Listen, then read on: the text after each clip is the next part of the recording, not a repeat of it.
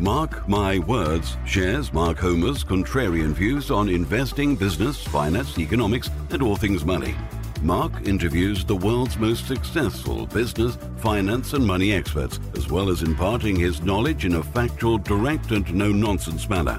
Welcome to Mark My Words, and here is your host, Mark Homer. Hi, Mark Homer here. Welcome to Mark My Words. I'm going to talk to you today about Brexit, what's already happened and what's likely to happen in the future, and how that impacts your investments, your businesses, and your future ability to make money within the UK economy. David Cameron and the previous Conservative government decided that they were going to hold a couple of referendums, relatively high risk, some may say, to decide the future of the United Kingdom and whether Scotland should stay within it, and also whether the UK should stay within the European Union. The Scottish referendum went through without too many issues. They voted to stay within the United Kingdom, and his first bet, if you like, paid off. The second one, which asked the question of the British people as to whether they wanted to stay in the European Union, it was expected with the second vote that the people of the United Kingdom would vote to stay within the European Union. Almost all of the major institutions, economic forecasters, the vast majority of the political establishment within Westminster advised the public to stay within the European Union. I certainly supported the Remain camp and thought it would be a bad thing to come out of the European Union.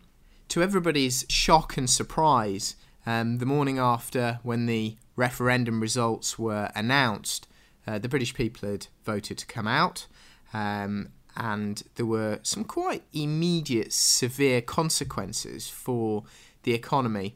Most of those consequences had been priced in prior to the vote. So there were a lot of predictions that came out from the major investment banks, from major forecasters, and the politicians about sterling, i.e. the pound sterling, weakening significantly, 15 to 20% against the dollar and the euro. Well, the next morning, that's exactly what happened, because that was the expectation and therefore that was priced in.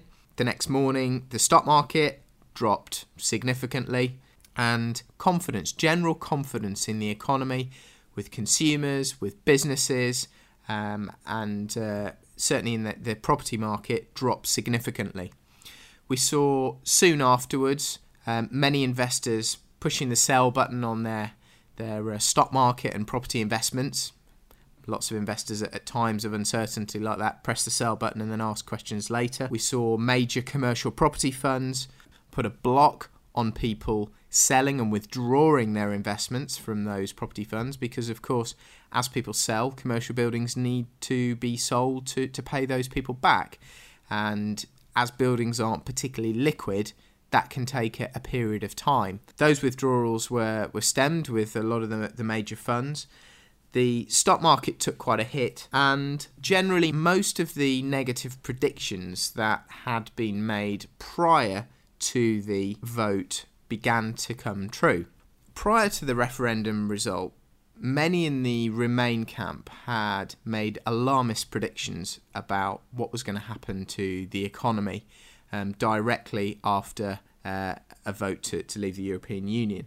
One of those included the Chancellor of the Exchequer, who predicted that there would need to be an emergency budget, tax rises and spending decreases. Governor of the Bank of England, Mervyn King, actually said that predictions like that were unhelpful and that the opposite would actually need to take place, i.e.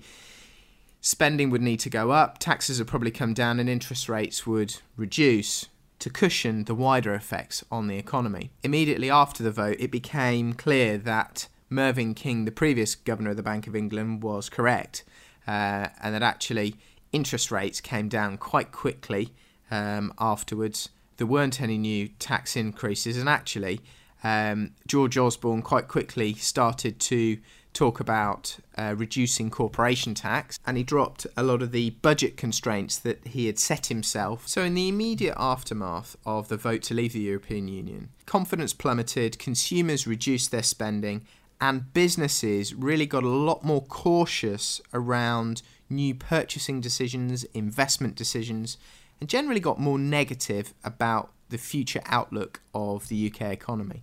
As the index of the top 100 blue chip companies in London reduced significantly, the FTSE 100, it became clear that drastic action was going to be needed to give the economy that shot in the arm, the adrenaline that it required to get confidence going again and to get the economy growing in a similar way to that we'd experienced since the credit crunch. The Bank of England moved swiftly. They reduced interest rates to 0.25%, so effectively halving the Bank of England base rate, and they moved to introduce some new lending facilities, which effectively meant that there was new cheaper money available at just over 0.25% available to the major clearing banks, which they then had to lend out to businesses and investors in the real economy. There were penalties put in place by the Bank of England, which were imposed upon the banks that they were lending to if they didn't lend that money out to businesses and investors at those new low rates. And the Bank of England started a major program of quantitative easing where effectively they were buying corporate and government bonds to introduce new money into the money supply. More money in the money supply, according to traditional thinking, means that consumers should spend more, there's more money available, it's cheaper to borrow, and traditional economic theory would suggest that therefore the economy would start to grow again. Soon afterwards, after some really, really negative results from the Purchasing Managers Index, some negative export numbers, and general negative sentiment within the economy, soon after the adrenaline shot that the Bank of England gave, the economy started to react. The Purchasing Managers Index, which is effectively a barometer of purchasing managers within businesses and how they feel and the prices and the volumes that they are committing to in terms of products that they are buying for businesses that they work for, started to turn positive. The housing market, after initial negative sentiment where viewing numbers reduced, sentiment from surveyors went very negative, and it looked like there were going to be some house price falls for a period of time, turned around quite quickly. Viewing numbers went up, estate agents became a lot more positive, and actually RICS, that releases a report from all of the surveyors in the country, started to say that house prices were likely to grow towards the end of 2016 again, because the sentiment had turned so much in the housing market and there was new money available, it was now cheaper, and generally people who were looking to make purchases within the housing market had become a lot more positive. So interestingly, since the referendum result, we've seen quite a bounce back of sentiment, economic activity, general investment levels, and the future is looking brighter. From a personal point of view, I was expecting house prices to come off a little bit, to start falling, and I thought there were going to be more deals around. I thought sellers would need to become more negotiable, and I was expecting some deals. And whilst there was a period immediately after the result where a few property transactions went through, certainly with the big funds where they needed to liquidate very quickly, actually deals were few and far between, and sentiment returned quite quickly. Whenever there's a big recession, like there was in 2009, 2010, that's usually brought on by an event like the credit crunch, but that's often just the straw that broke the camel's back. Lots of imbalances, issues, over lending, very bullish bank sentiment and investor sentiment had taken place in the 2000s and the years in the run-up to the credit crunch. And actually it was just that final event or final couple of events, final shock, that put the economy into recession. Well, the vote to come out of the European Union was, it could be argued, a shock that was perhaps almost equal to that of the credit crunch. But it shows that actually the economy is still very resilient and able to withstand shocks like this. And that's shown by the speed at which it bounced back soon afterwards. Clearly, as we move further through the cycle and we get towards the end of the cycle, maybe 15 years in, something like that, it'll be a different story. There'll be more imbalances, more silly activities that have gone on in the economy, people lending on, banks and institutions lending on things that they shouldn't, will be in a more precarious situation. So what for the future? Well, obviously things have stabilised and house prices have started to grow again. The nationwide house price index, Halifax, the land registry have all turned positive. The stock market is growing. Actually, it was interesting to see that the FTSE 100, the top 100 blue chip companies in London, that index fell immediately after the vote, but within a couple of weeks, actually it had risen to a level beyond that pre-vote. And the main reason for that was because the pound sterling reduced in value so significantly against the dollar. And what that meant was, because these big blue chip companies are largely selling their products outside of the United Kingdom to countries and companies which pay in dollars or in euros, that effectively meant that these companies were receiving more money when it was converted back into sterling, which has increased their profits, and therefore the share prices of those companies has increased. So the FTSE has been trading at a higher level to that pre-crisis. So what's going to continue to happen in the future? Well, we've had one interest rate fall of 0.25%, down to 0.25%. Generally, consumer confidence has stabilised. Unemployment is still falling. GDP growth is still increasing, and it's at a reasonable level. I suspect into 2017 we'll start to see increased inflation. Maybe it'll go up more towards the 2% target. And the main reason for that is because pound sterling has depreciated so much, and when it depreciates against the dollar, obviously it makes foreign imports more expensive. When those imports become more expensive, that means the inflation rate rises. But clearly that's a relatively short-term situation that's likely to equalise over time. So into the future, what's likely to happen with bank lending? Well, at the moment, we're talking towards the end of 2016, bank lending is as good as it's been for the last 10 years. Rates are very, very low. You're able to get buy-to-let mortgages and commercial mortgages in the high 2s and the 3s. Banks are willing to lend, especially after this new term lending facility has been introduced by the Bank of England. There's quite a lot of confidence out there, and things are generally feeling quite good. Clearly, the politicians have got a lot of negotiating to do in terms of coming out of the European Union, and I suspect that they still don't know what that looks like. There's still going to be a lot of games and a lot of brinkmanship and negotiation that needs to take place into 2017. It does feel like that the can has been kicked down the road into 2017 as the politicians find their way through this and decide Brexit looks like and which bits the United Kingdom want to keep and which bits we're going to let go, and effectively which bits the European Union members are going to allow us to keep and let go. That all remains to be seen. To some extent, I do think that we are in a little bit of a mirage. There's a lot of pain still to come. Most of the difficult decisions haven't been made. Obviously, we haven't come out of the European Union yet. Therefore, not a lot's changed apart from the uncertainty, the opinion that goes with it, and sentiment. And of course, sentiment drives markets, but it doesn't necessarily change the fundamentals, which is actually what we should all focus on, because that is what drives long-term value and the long-term value of assets and the income that derives from those assets. A question which many have been asking is whether the United Kingdom is still such an attractive place for large businesses to invest.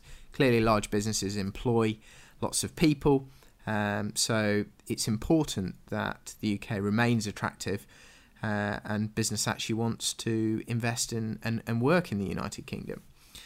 Well, we've had a number of deals take place since the vote. Google have come out and said that they don't think that a vote to come out of the EU is a major thing.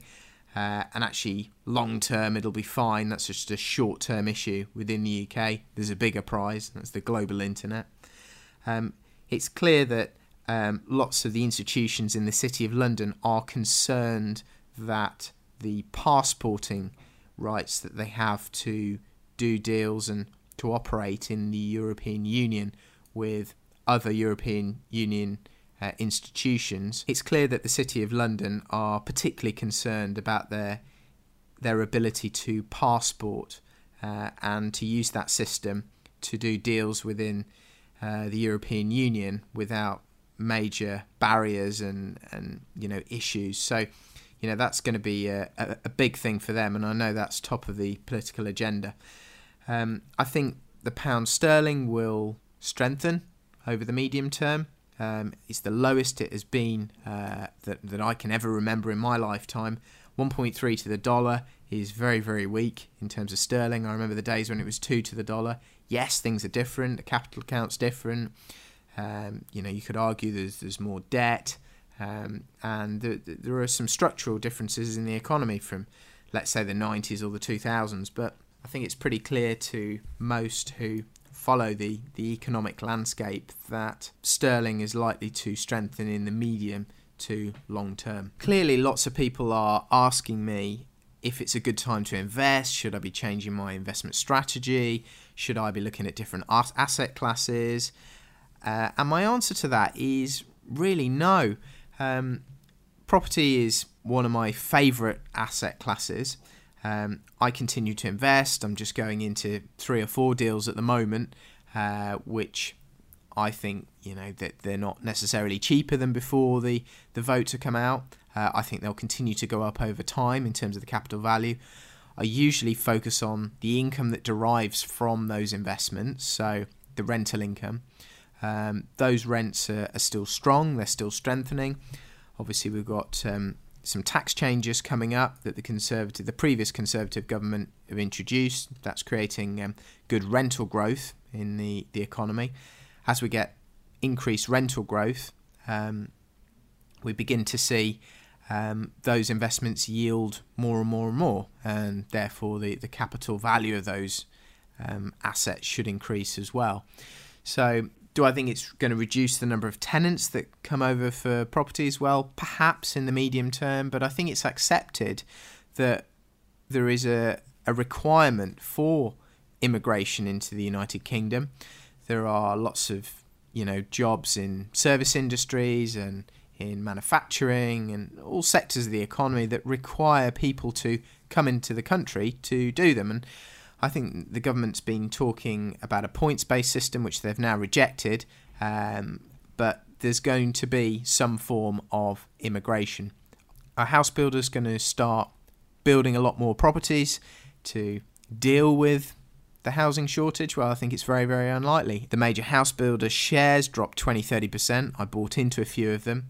A few of them started to put sites off and land bank more, and it effectively meant that shock will mean that less houses get built. Even if immigration reduces significantly, it's quite clear that the birth rate in the United Kingdom is particularly high, and because the amount of dwellings being built currently is so much below what is necessary, it will take many, many years to correct that imbalance. So I think property is still a great long-term asset class to hold. It's obviously my favourite. If you look at my past, that would explain a lot.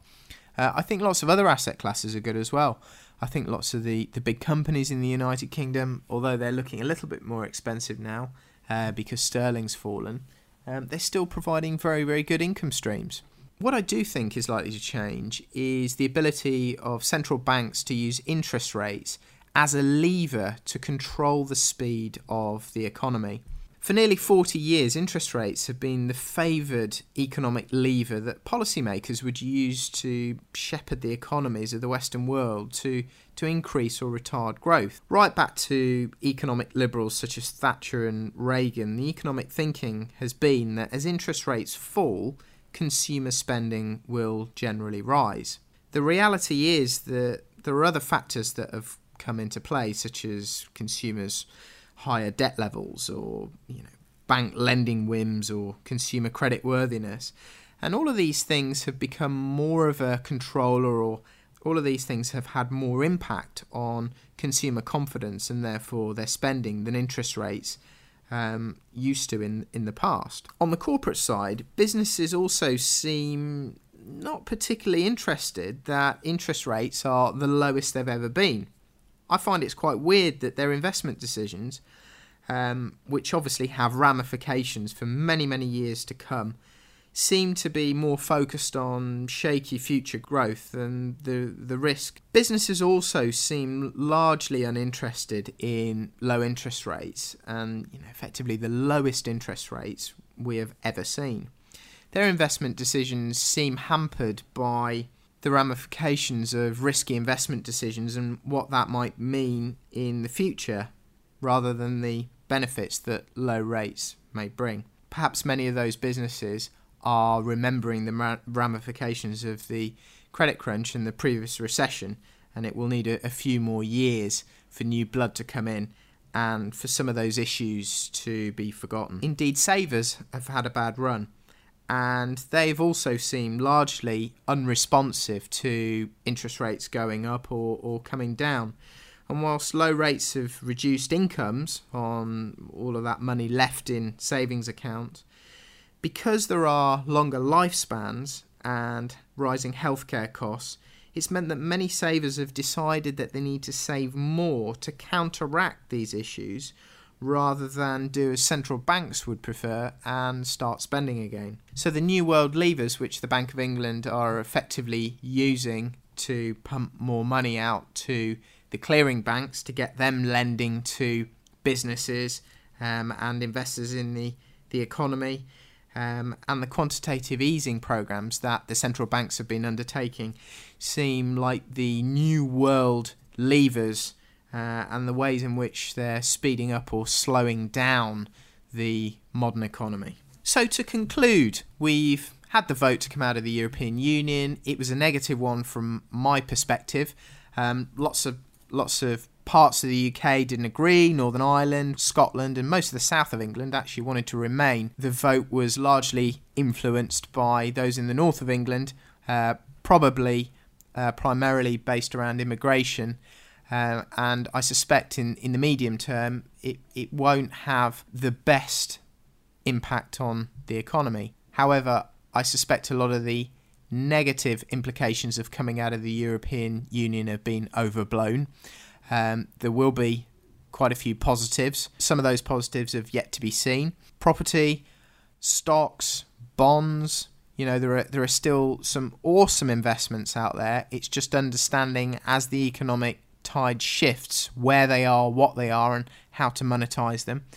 And I think those who continue to innovate, those who continue to learn, adapt to the new world economy that we now find ourselves in, will continue to prosper. Of all the negative predictions prior to the vote, people were predicting that the United Kingdom would break up, and it would be the end of sterling, and there'd be all sorts of ramifications which would stem from this vote. And of course, some of those predictions may come true, but in the main, so far, most of those predictions haven't come true. For much of the country, it's business as usual. Yes, we haven't come out of the EU yet, but the future's bright. There are many, many opportunities for those who are interested, willing to learn, and willing to adapt themselves to understand and to change.